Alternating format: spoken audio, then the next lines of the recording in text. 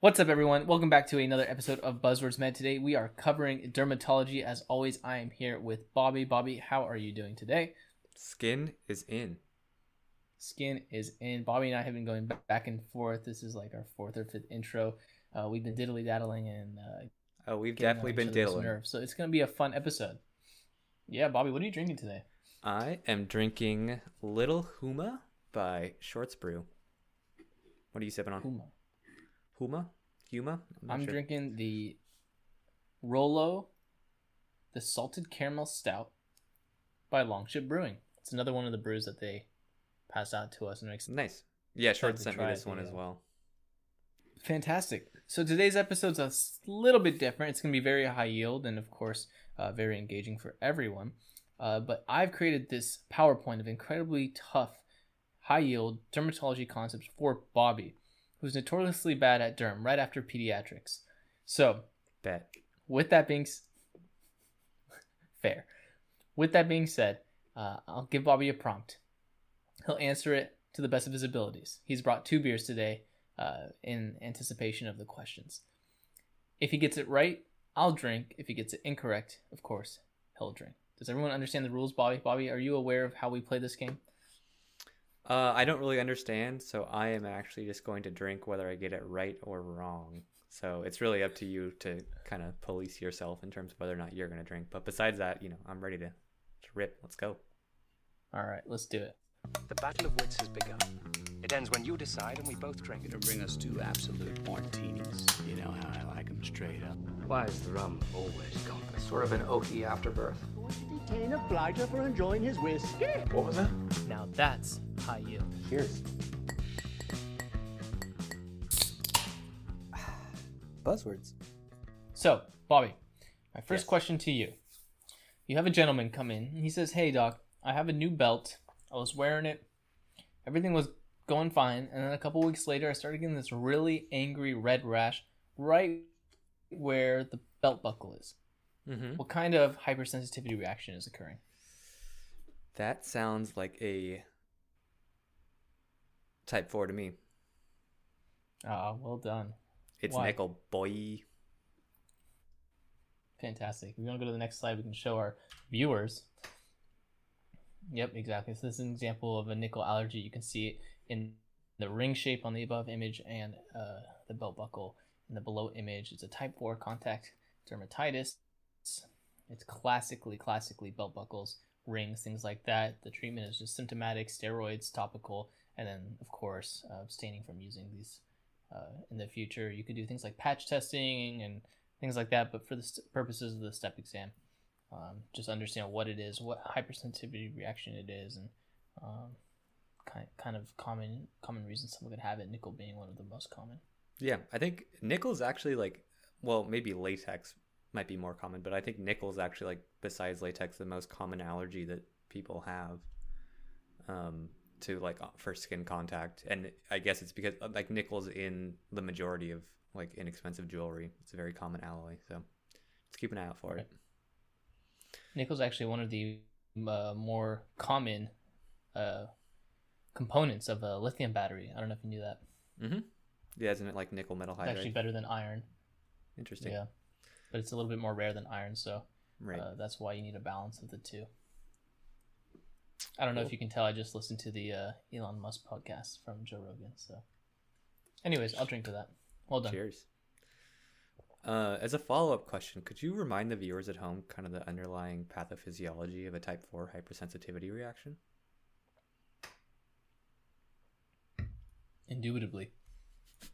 So this is a specific T cell mediated reaction. So the antigen will be exposed.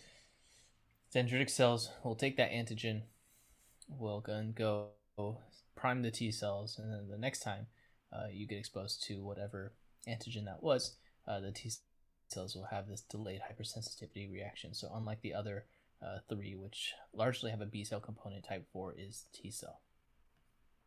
Yeah, exactly. And that's also part of the reason why it's delayed as opposed to a type 1 where mast cells and stuff can function essentially immediately, versus the T cells need to be sensitized first before you can have the actual skin reaction occurring. Right. Cool. What else? Fantastic. So, I'm starting you off easy, Bobby, and I hope you're getting your confidence nice and boosted because I'm going to just rip it apart with these next few slides. So, you have a gentleman come in. He's 45 years old. He has a lot of flaking around his mustache, down the T-zone of his face, and he's concerned. He's had this before, and he got a topical ointment, and it helped, but it's now back. And you're talking to him, you're educating him about him, and he goes, what patient populations typically suffer from this? And you say, oh, there's actually two pathophysiologies that, for some reason, can have a very severe form of this pathology or this growth.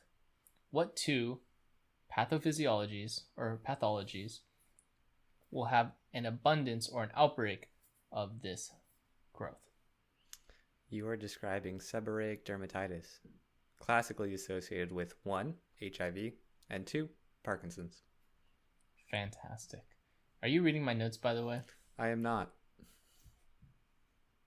All right, I can't prove that, but I believe you. And that was very well done. I didn't think you'd get that. Have we talked about that before? We've talked about both of those skin findings before. Have we done a derm podcast before? No, it's just something that we always bring up as a fun fact. Have we done this? Have I been here? Where do you think we are right now? Oh, that's good. That reminds me of the Scrubs reference. episode. Yeah. Whoa, I know. I didn't know you were a Scrubs. I'm wearing Scrubs. How would I not know about the show? I didn't think you were a Scrubs fan. That's interesting. I'm not. I've just seen that episode with you like 6 times. That's such a good episode. Oh man, check it out, guys. Season 2. All right, so that's right. Seborrheic dermatitis is an overgrowth of essentially a fungus. You can treat it with multiple things: topical steroids, selenium sulfide, zinc shampoos, yada yada yada. 2 populations: HIV and Parkinson's. You got to think about. Well done. So Cool. The next patient comes in and they have this scaly rash along their shoulders, and they pick at it and it bleeds, and they scratch themselves, and sometimes new scaly flakes come up in where they scratched, and you look at their nails and you're like, oh, that's interesting. What's a finding that you can find in these patients in their nails? They have abnormal terminal capillaries in their nail beds. Or they can have nail pitting. Yeah, you're right. You're right regardless. Yeah, psoriasis. So this is psoriasis, right? Yes, it is.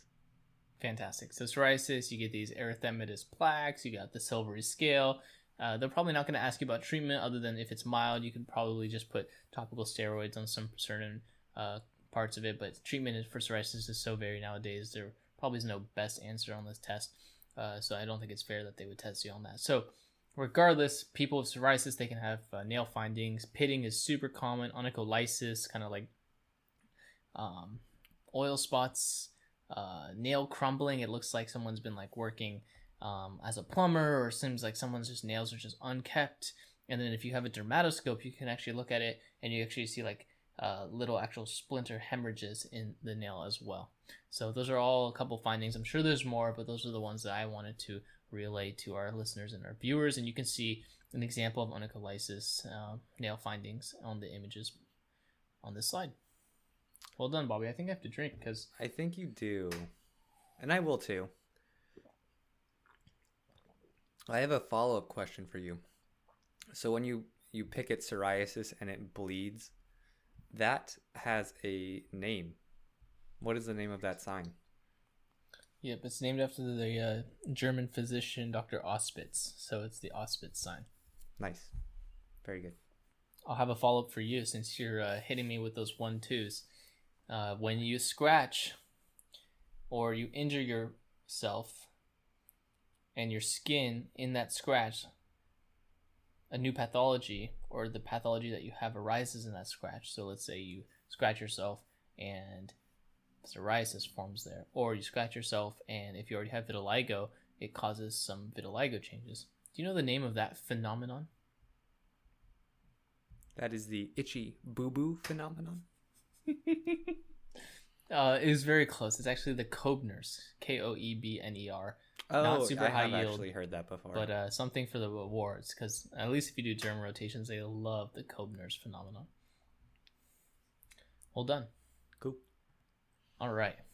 So the next patient I have, Bobby, comes in, 19-year-old female, and she has these interesting annular lesions across her palms, her arms, and parts of her torso. You would say they're even targetoid. And she says, I know there's a lot of reasons that I can have this rash, doctor, because I've done my research. But what are some of the most common, or what is the most common etiology of these lesions? In which you would respond. Are you referring to like small targetoid lesions, like with a necrotic center, or are you referring to maybe larger, more bullseye type targetoid lesions? No, multiple small targetoid lesions across her whole body, not just one big one. Mm-hmm. I would say the most common reason is idiopathic. All right, give me a reason that's not idiopathic.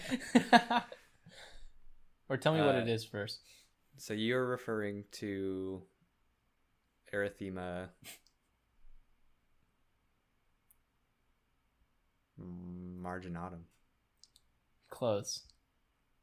Erythema. The M is right. And remember, there's multiple across her whole body. Yeah. Erythema chronica migrans is Lyme disease. There's multiple, and they're like different shapes. They're formed a little different across her whole body. Is it just erythema migrans?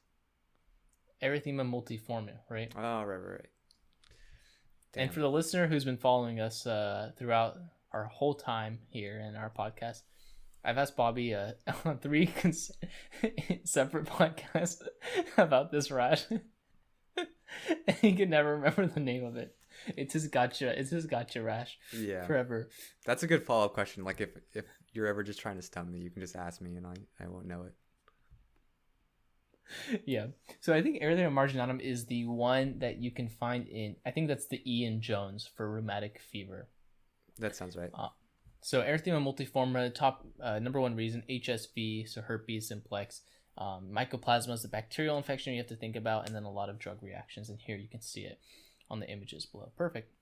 And yeah, you can have that dusky center. And if you got a bunch of it and it started getting painful and started sloughing off and having a positive Nikolsky sign, you might be worrying that it's transitioning into something much more dangerous. And what would that be?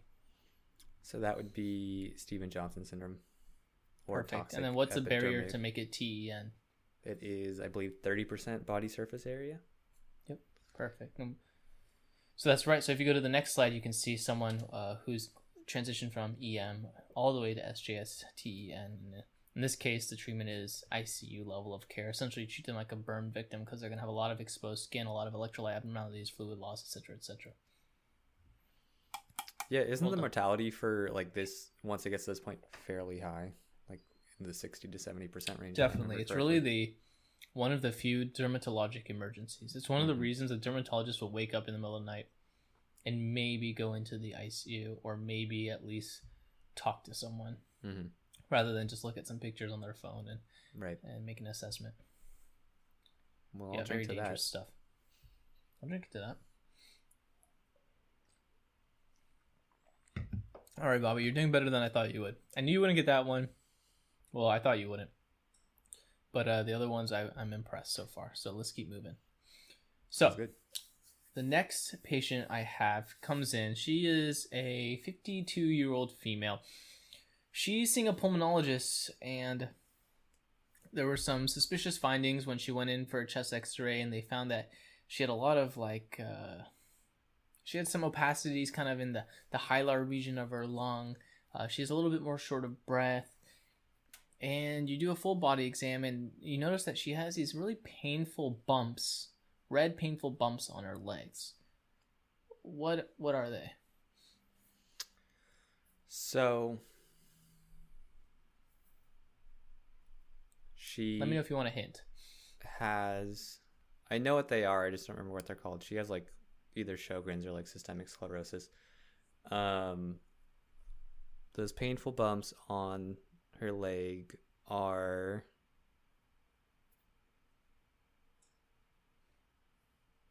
don't remember what they're called.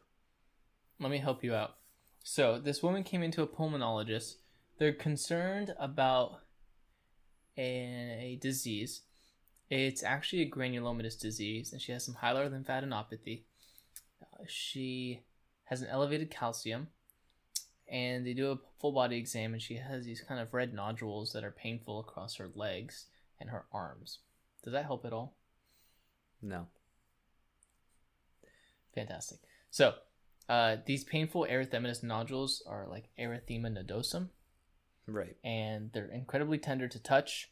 They're seen in a lot of patients. Very specific pathologies that we should know about when we see erythema nodosum. Those include sarcoidosis, which is what I was getting at here. Inflammatory bowel disease, so Crohn's or ulcerative colitis, one of the classic things is erythema nodosum. Multiple infections, if you think about coccidioides, for example, and you think about the sketchy and the red lesions there, erythema nodosum is something that you can see there. And then some drugs can do it as well, sulfa, birth control, among other things. But sarcoid, IBD, coccidioides, I think those are the big things. Treatment is just removing the triggering factors. Bet. I think I have what's the term when you like learn something and then you learn something else and it like kind of overwrites what you learned the first time? I think it's like interference.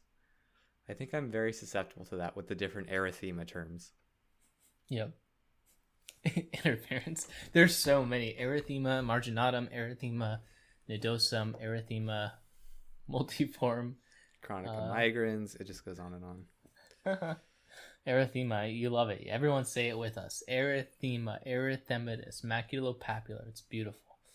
It's the go-to words. All right. Oh, there you go. That's what our viewers and listeners like.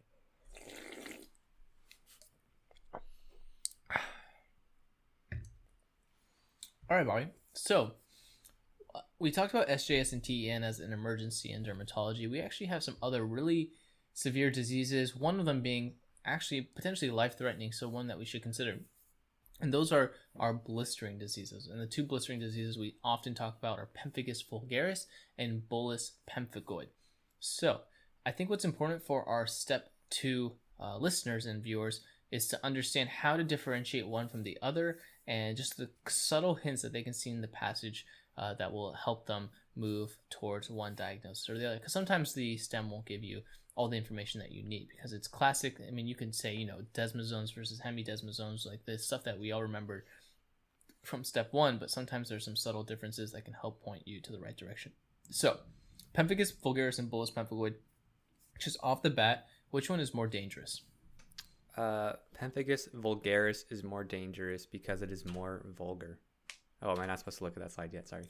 Yeah, just keep that off for now. But yes, fantastic. Pemphigus vulgaris is more dangerous. Fantastic. Which one will have the Nikolsky sign be positive? Pemphigus vulgaris. Right, so you'll rub the skin and actually slough off. Which one will you see intact blisters for? Bullous pemphigoid. Right, because remember, the antibodies are against the hemidesmosomes, which are attaching the epidermal layer to the basement membrane, and because of that, you have this nice thick epidermal layer still intact, so the bullae should still be intact, versus pemphigus vulgaris, where the antibodies are kind of just attacking all the desmosomes, and it's kind of just more, all over the place, and you never really have the strong epidermal layer again, so you can actually have a lot of basically pop blisters and flaccid, ruptured blister quality versus tense and firm. All right, and so we already just talked about pemphigus vulgaris is desmosomes, and then bullous pemphigoid is hemidesmosome. And then the hardest question is, do older patients, are they more likely to get bullous pemphigoid or pemphigus vulgaris? I believe older patients are more likely to get bullous pemphigoid. Yep, well done. So the more dangerous one is actually in younger patients, and by younger I still mean like 50 to 60. Older is like 70, 80s for bullous pemphigoid. And then finally, this question, even a lot of derm applicants don't know this, but which one tends to evolve the mucous membranes? Pemphigus vulgaris can involve the mucous membranes. Well done. Very nice. Yep, that's exactly right. Did you get any of those wrong? I don't think so. And I have one more follow-up for you. Yeah, that's like 7 drinks you got to take, by the way. What do they look like on immunohistochemical staining? Fishnet, and so Pemphigus vulgaris would be a fishnet, and then bullous pemphigoid would be probably just a linear deposition. Yep, exactly. And if you can remember those, it also helps you kind of remember which one's more serious, because like the fishnet's all over versus just the basement membrane. And then if you think about like bubble wrap, if you're trying to pop bubbles, like just having one layer is less likely to pop versus a fishnet. Like if you cut an X through it, then it'll rupture, which is Pemphigus vulgaris. Love the bubbles. Love the bubble analogy. Anytime someone says bubbles to me, it reminds me of that what was it, a shrimp in Finding Nemo that just loved the bubbles in the fish tank. Anyways, I digress. Bobby probably doesn't understand. He didn't really have a childhood. Who's Nemo? Why are we trying to find him? Well done. Okay. Yeah, I took a nice long poll for our listeners at home. Good. All right, Bobby. So I have a 42-year-old gentleman come in really tired, just feels fatigued all the time. Actually has these really erythematous, like almost vesicular, red, angry, itchy vesicles all over his gluteal region, his lower back. Sometimes they pop up on his elbows. You're concerned about an underlying disease, and so you tell him the best treatment, and really the only treatment that's going to cause these lesions and his symptoms to go away, is what? I know it's very vague. Let's see if you can get it. So he's got vesicular lesions over his butt, back, and elbows, and he's fatigued. Very fatigued. I can give you a hint whenever you need one.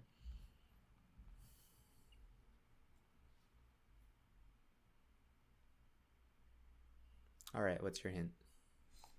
He also has been having a lot of diarrhea recently. Fatty diarrhea. Oh, does he have celiac disease? So he needs to stop the gluten. Nice. Yep, he does have celiac. Do you remember what the rash is called with celiac? Dermatitis herpetiformis.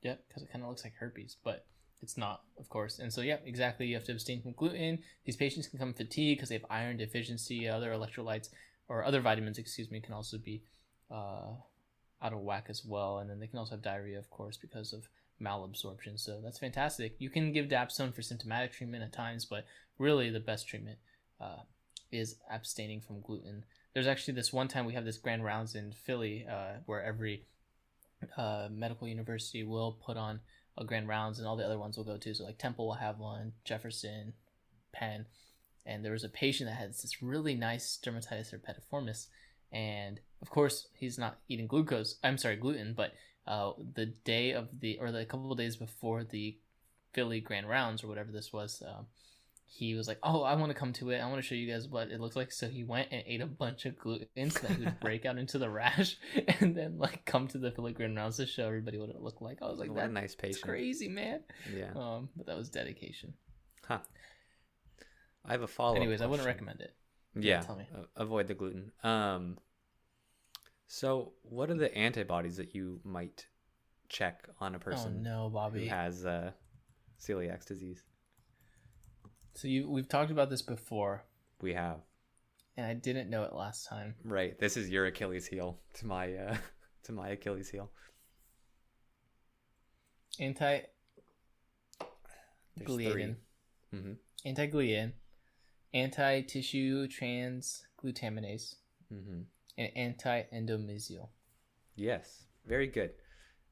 You're very good at Googling. So as a follow-up to that, if those antibodies, if you checked a gliadin and it was normal, but you think this person still has celiac disease, what other concomitant disease might they have that commonly is co-associated with celiac disease? What specific antibody did you mention? Gliadin. Is it thyroid disease? Mm-mm. Is it diabetes? It is selective IgA deficiency. And so that's a little gotcha question that shows up a lot. Oh, is that all you're saying? Is that you checked the IgG and it wasn't positive? You check, well, so gliadin and tissue transglutaminase, I believe, are both IgA, and then anti-endomysial is IgG. So that one would be positive, but the other two wouldn't be if the person had selective IgA deficiency. Oh, I get what you're saying. All right, well done. That's really high yield, actually. People should remember that. IgA. IgA is just super important in general, but specifically in this case. Yeah, I don't think knowing this, like the specific subtypes of the 3 different antibodies is particularly important, but knowing that selective IgA deficiency is like really common in celiacs is definitely worth knowing. Definitely.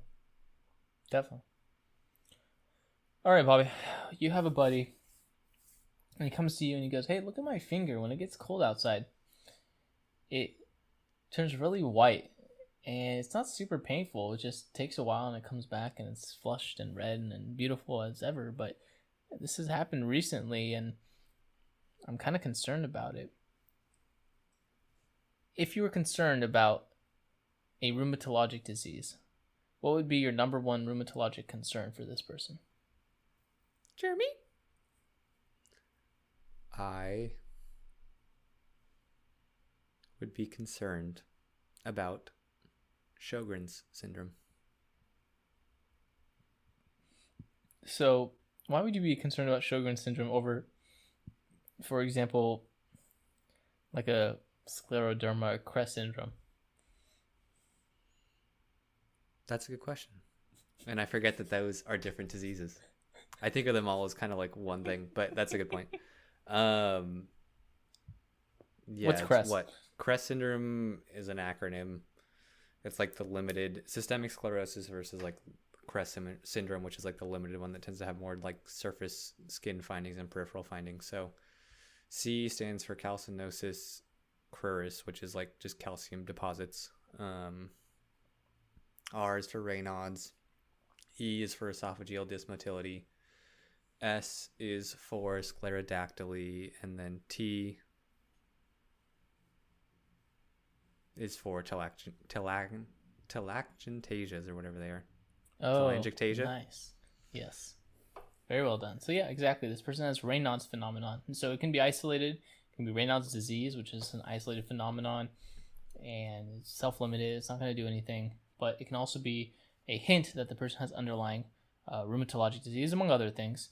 But the classic one is scleroderma. You can also think about lupus and polymyositis and Sjogren's, like you said. So it can be anything. But for the STEP exam, I think you should really think about CREST syndrome, scleroderma in this case, and know that if it's isolated, it can often resolve by itself, whatever triggered it, whether it be anything from an illness to medication to even emotional stress.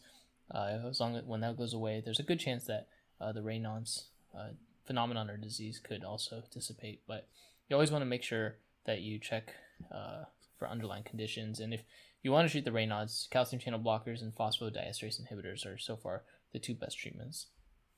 Nice. All right. And we have another. We have a video on YouTube actually that dives into Raynaud's a little bit deeper if you're interested at all. So Bobby, I have a baby. So now this is pediatric dermatology. This is like Damn. up your alley. The bane of your existence. I have a kiddo. They were just born a couple weeks ago, and they come in with this huge hemangioma on their cheek. And so the mom comes to you distressed, and the hemangioma is not next to any kind of vital organs. It's not going to stop the baby from eating or smelling or seeing or anything like that. It's just kind of a cosmetic thing. And the mom goes, "What can you do to help my baby?" What do you say? You should reassure her that most of them resolve spontaneously, but if the strawberry hemangioma is not resolving spontaneously, I believe you can actually inject beta blockers. Yeah, so you don't inject beta blockers, but you can give them topical beta blockers like the timolol that people actually have for like ophthalmic solutions. You actually can rub that on. So that's the first thing, and it's only if they want it, like if they're pushing you for it. But you're right, the answer probably is going to be that it subsides on its own.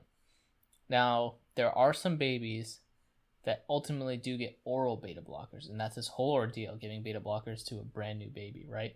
So the babies have to come in, they have to be monitored closely. When you give them the beta blocker, you have to let them eat with the mom there, because of course they can drop their sugars.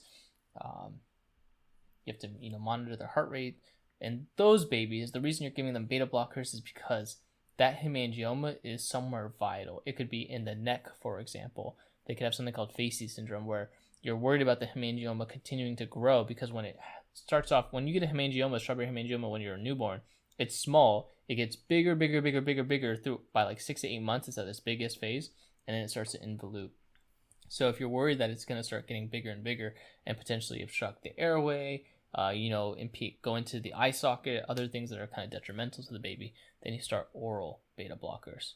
But if it's in a cosmetic area, if it's on the buttocks or on the back, typically the answer is just do nothing. You can give topical beta blockers if the parents insist. And then for life-threatening or, anything threatening, functionally threatening hemangiomas, you can give oral beta blockers like propranolol. Cool. For some reason, I vaguely remember a question. This might have been a pimp question that I got when I was on peds, or it might have been a UWorld question, and I'm just kind of mixing them together. But if the hemangioma is occurring along the jawline, or there's multiple ones along the jawline, that's actually like a life-threatening area, because it usually means that they have ones that are like also internally, like whatever on the inside. So it's called Facey syndrome. Oh, okay, that's Facey syndrome. Yeah, all right, cool. Exactly. So Facey syndrome, just for those that are interested, it's PHACE. So it's not like faces, but faces. I just said the same thing twice. But once you see these hemangiomas covering a large area, it's an acronym, so you can think about other things. And I'll let other people. It's not super high yield, so we won't go into it. But it's just something to know. There is a whole syndrome, a whole acronym for when you get these really gnarly hemangiomas. Cool. All right, Bobby. So next patient. Hold on. You have. I have a follow-up question for you. Oh, I'm sorry. Apologies. So you see this picture, it kind of looks like Raynaud's, but it's in a baby that's maybe a couple months old that comes in with mom, and it's on one of their toes. What are you worried about? Oh, this is what you and Heather talked about in that one podcast. It's a web. Of what? It's like a web of. What do you mean of what? It's a web of tissue. No, it's not a newborn baby. They're a couple months old. They were fine at birth, and now they have this. Oh well, the baby's crying. They're kind of inconsolable. Yeah. Oh wait, it's a. Oh no! You and Heather both knew this. I didn't know this. It was in our pediatric podcast. It was a piece of string or something wrapped around the baby. Yeah, exactly. It's a hair tourniquet. It's actually surprisingly common in children to get a lock of either mom's hair or dad's hair, if they have long hair, wrapped around a finger or toe, and it can get constricted and it can cut off circulation. And it can look similar to this, although you'll usually be able to also see like where the hair is wrapped around their digit. But It's actually severe enough that they can lose the digit if it's not caught in time. So just keep that in mind. Can you imagine? Yeah. Cutting off your baby's digit so with guilty. your hair. Yeah. Jeez. All right. So if you go to the next slide, you'll actually see the hemangioma we talked about. Nice. Fantastic. All right. My next vignette for you is a 42-year-old gentleman comes in. He has a history of drug abuse. He has this horrible rash in the lower extremity that looks like cellulitis. You tap it, and he starts screaming. There's so much pain. What are you concerned about?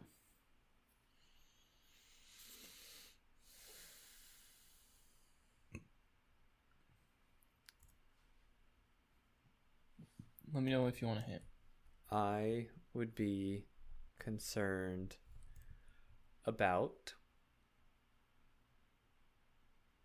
Necrotizing fasciitis.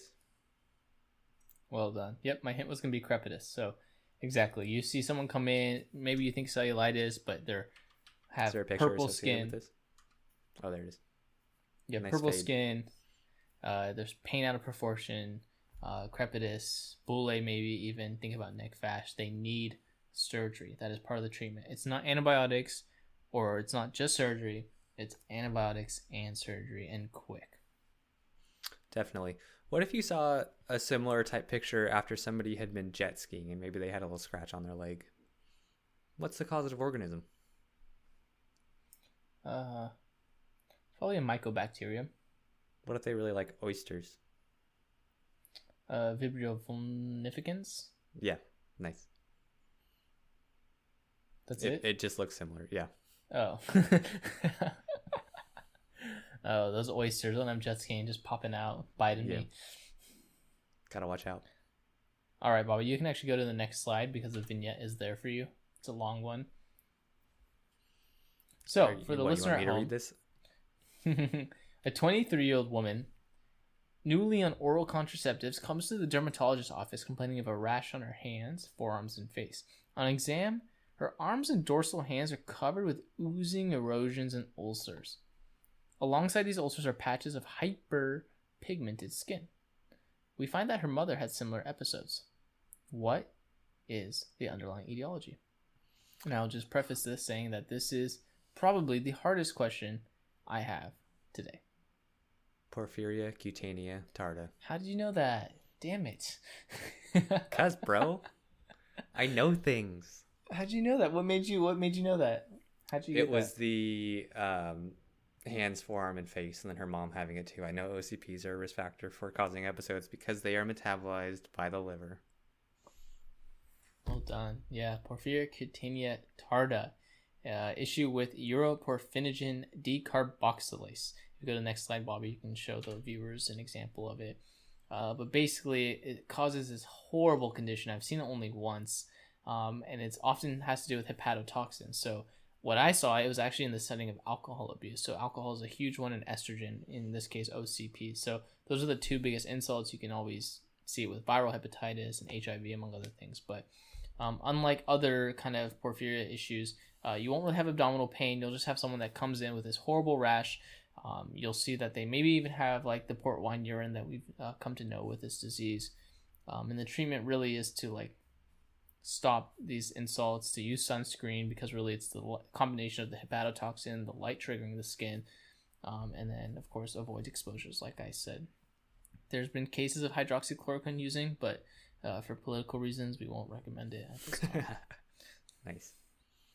Yeah, and if you go to the next slide, you can kind of just see for the viewer just the pathway, and you're blocking 5, the number 5 there, Porphyria cutanea tarda, which is the uroporphinogen decarboxylase pathway. Right. This is actually allegedly the origin story for, I believe, vampires, because if I remember correctly, consuming heme actually makes symptoms better. I could be getting it mixed up with the other porphyria, but an interesting little historical aspect nonetheless. Yep, definitely. I think people have called you a vampire, no, before? Or was that Perhaps. someone else? Perhaps. Perhaps.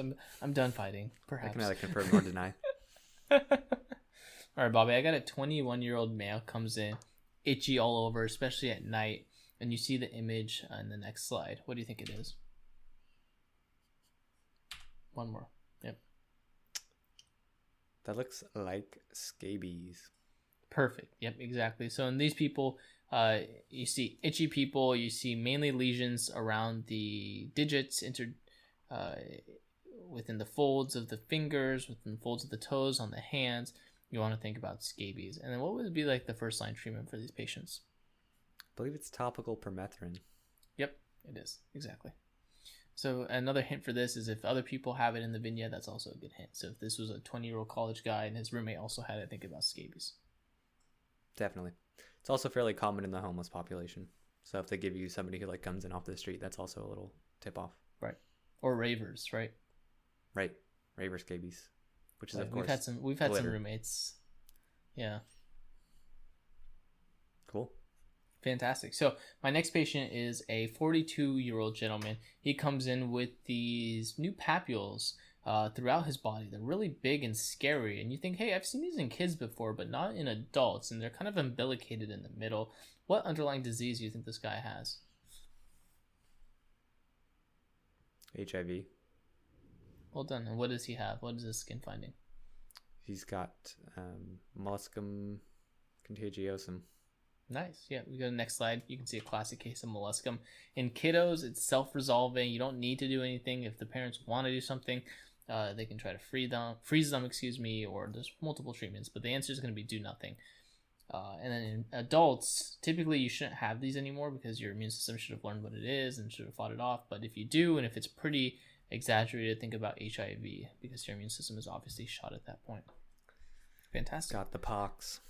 You know a lot, Bobby. I'm surprised that you're not going into derm. I feel like it'd suit you. Anyways, I digress. So I have another patient, Bobby. It's a 4-year-old kid, comes in, has honey-crusted lesions around her mouth and nose. What is the most likely underlying bacterial pathogen? That is impetigo that you are describing, and that is due to, isn't it staph? It's not staph. Not the most it's common, strep. at least. Yeah, strep. Strep. Yep. Every time I see the word impetigo, I say it as if I'm saying despacito. For some reason, I always just go impetigo. But I digress. So let's say this patient has a brother also with some new lesions, but these ones are kind of more bullous. But you think it's still probably an infection. What would be the most underlying etiology there? What would be the most common underlying etiology there?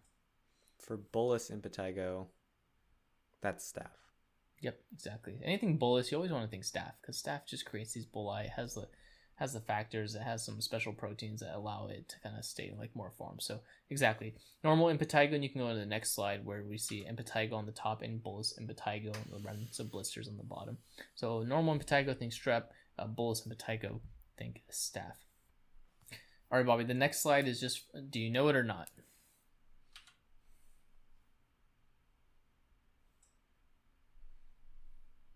Folliculitis? Exactly, folliculitis. So if you see something that kind of looks like acne, you see a little bit of pustules, but they're like on a weird distribution, or they're all around some hair follicles, or maybe someone just shaved, think about folliculitis. That's all I wanted to say with this slide. Mm-hmm. Do you know the term for people who are shaving who get folliculitis? It's got a special name. No, I'm thinking about like either pseudofolliculitis or folliculitis barbae. Right, yeah, I believe it's like pseudofolliculitis barbae, as if it's like shaving related, especially in like the beard distribution. Right. Cool. All right, Bobby. So I have another patient. It's a 23-year-old female. She comes to you with acne, actually, and she says, hey, my acne is so bad. I would like to have some medication for it. And you say, okay, here's some doxycycline. Here's an antibiotic that we often use for acne. What's the thing that you need to warn her about doxycycline? Photosensitivity. Photosensitivity. Fantastic. And then she goes, oh, this didn't work for me. I think it is probably worse with my menstrual period. What medication would you give then? Is it clarithromycin? Clarithromycin. Can't you use topical? It's not an antibiotic. Menstrual period. There's two answers, in theory. Wait, what? So this, she takes Doxy. It's not working for her. She realizes, hey, my acne's worse when I'm menstruating. Oh, okay, I understand.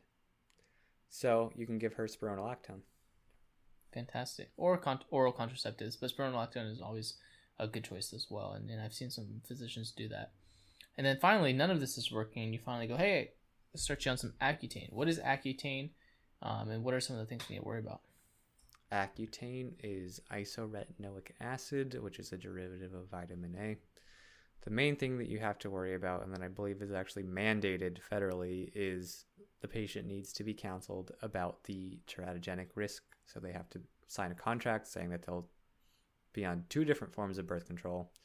You have to do a pregnancy test before you start them on the medication. And then the other, I don't know that this is a big risk, but is something that can show up, is actually they can get pseudotumor cerebri from it. Yeah, great. Fantastic. So yeah, Accutane teratogenic, huge thing. Pseudotumor, huge thing. There's some concern about suicide. It's debatable. And then also, like, people need to follow up actually basic labs just to look at their hepatic function, because there is some hepatic damage that could occur in theory. Right. So, And couple dry things lips. like that. Right. I'll drink. You got that all right. Cool. All right. Fantastic. Are you familiar So- with the popping subreddit? Oh no, don't tell me about that. I'm gonna be on it later. I follow Dr. Pimple Popper. Yeah, it's basically like that. It's good stuff. I like that. That doesn't gross me out. The stuff that grosses me out is like nose and like oral secretions. Like I had a patient a couple days ago who was like bleeding profusely out her nose, and it was also coming out of her mouth. This is in the ICU, and I was just sitting there like, oh, and the ICU attending was looking at me. He's like, "Don't you want to be a dermatologist?" I was like, "What is that? What does that mean? This is not dermatology." Blood usually stays on the inside. I was like, dude, my one thing is like the mouth and like the nose and things coming out of it. I was like, get one of the anesthesiologists in here; they can fix it. Mm-hmm. He was really funny. He's like, all right, we can't wait for ENT. Let's get some of these rhino rockets and put them up there. He's like, I can do them. Or Bo, do you want to put one in? And I was like, no, you can do it. I love that in like intern year. Like you're not asking for like recs or anything. You don't really care. So like I'm sure if I was a med student, I'd be like, oh yeah, Dr. Wong, of course. Like let me help you put a rhino rocket in. I was Right. like, no man, do it I'm yourself. good, bro. You got this. He's like, I heard it's just like a tampon up the nose. I was like, that doesn't mean anything to me, man. I don't know. I don't know how to use a tampon. Like, so I've never just used that leaves me- before either, so I'll less- just leave this up to you. If anything, I'm less confident now that you said that. Right. I was like, I'm going to sit here and actually write my note. Yeah. So, anyways, I digress. So, I have another patient come in, Bobby. They're 25 years old. They're coming to you as a dermatologist from their PCP, and they're concerned because they have these kind of like darker brown discoloration around their armpits. So, what do you want to educate them about in this regard? And you can look at the next slide as a hint. They need to get their sugars checked. Why? Because they have diabetes. They might not. I Or forget. they're what at risk for diabetes. Yeah, they have. Gosh, what is it called? It's like vellus skin with hyperpigmentation. It's almost like a little thicker, like acanthotic. Right. Acanthosis nigrans. Necrans. Yep, exactly. So the patients like this, you want to think about like metabolic syndrome, and you want to make sure that they're doing okay in that regards. There's a female population that you want to be concerned about, where I think a good step 2 hint or step hint in general would be a female that comes in. She's having trouble menstruating and also has this, and you would think about a certain condition. PCOS. Yep, exactly. PCOS, polycystic ovarian syndrome. In which case, you would treat them kind of almost like a diabetic, as well as giving them things like OCP. So, fantastic. I will drink for that since I think you got part of it, right? I'll drink too. Yeah, I think I believe metformin's actually becoming more popular in the treatment of PCOS. Mm-hmm. Because I suppose it helps with symptoms as well. Fantastic.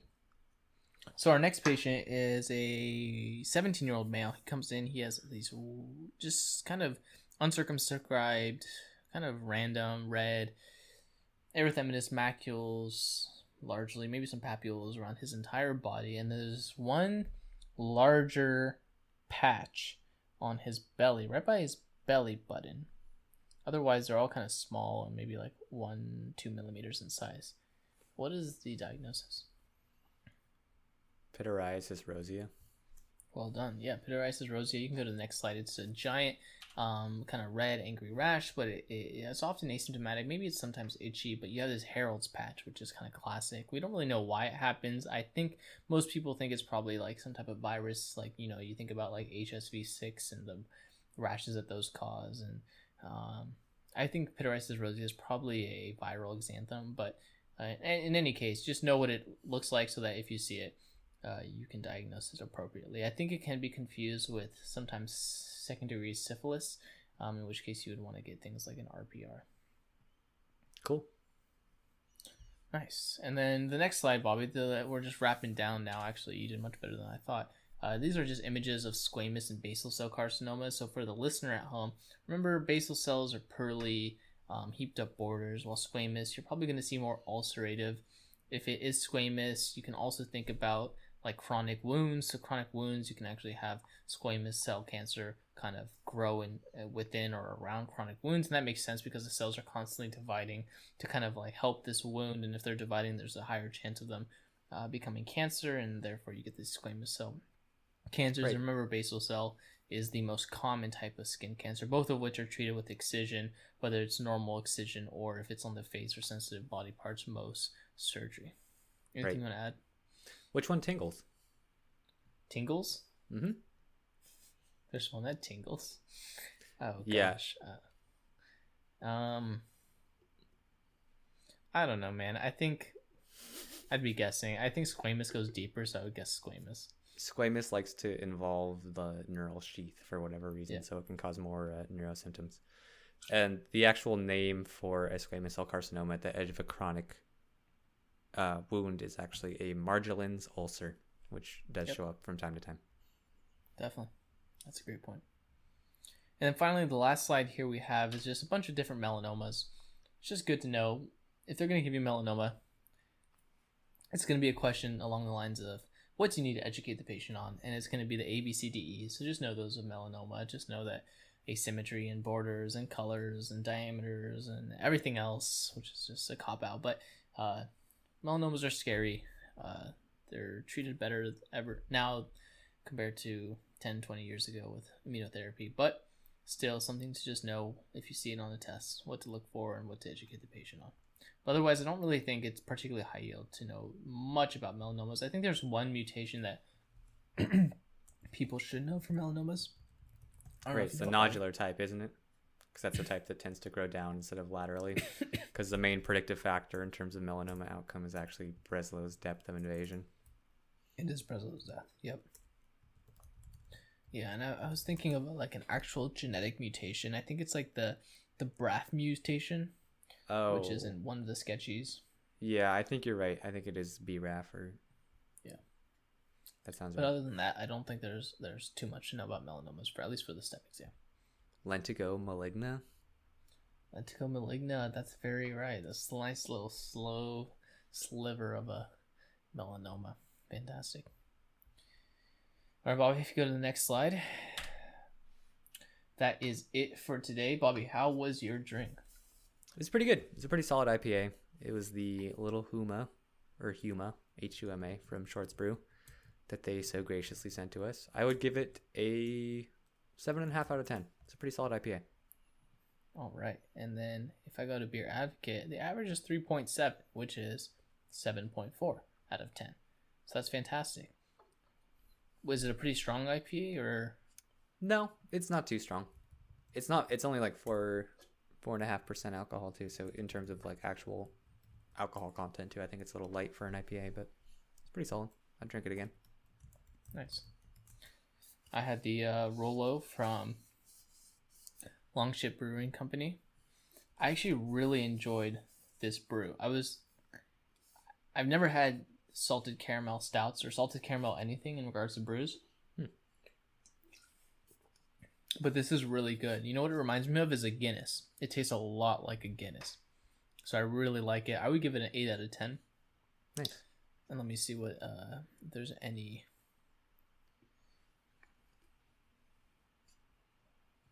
Here, Untapped has a review. On average, I see a 3.81. So that would be what, 7.6? Mm-hmm. So that's fantastic. Yeah, Rolo. So overall, a couple great brews today. Nice. Awesome. All right, guys. Well, on the screen, you can see our website if you're interested in anything else that we provide. We have podcasts, we got videos, We got multiple practice exams up. You can see our buzzword store from there, and also our handle for Instagram. If you're interested in following us and our antics, you can follow us there. But until next time, we will see you guys soon, and look out for some more episodes. Cheers. Later.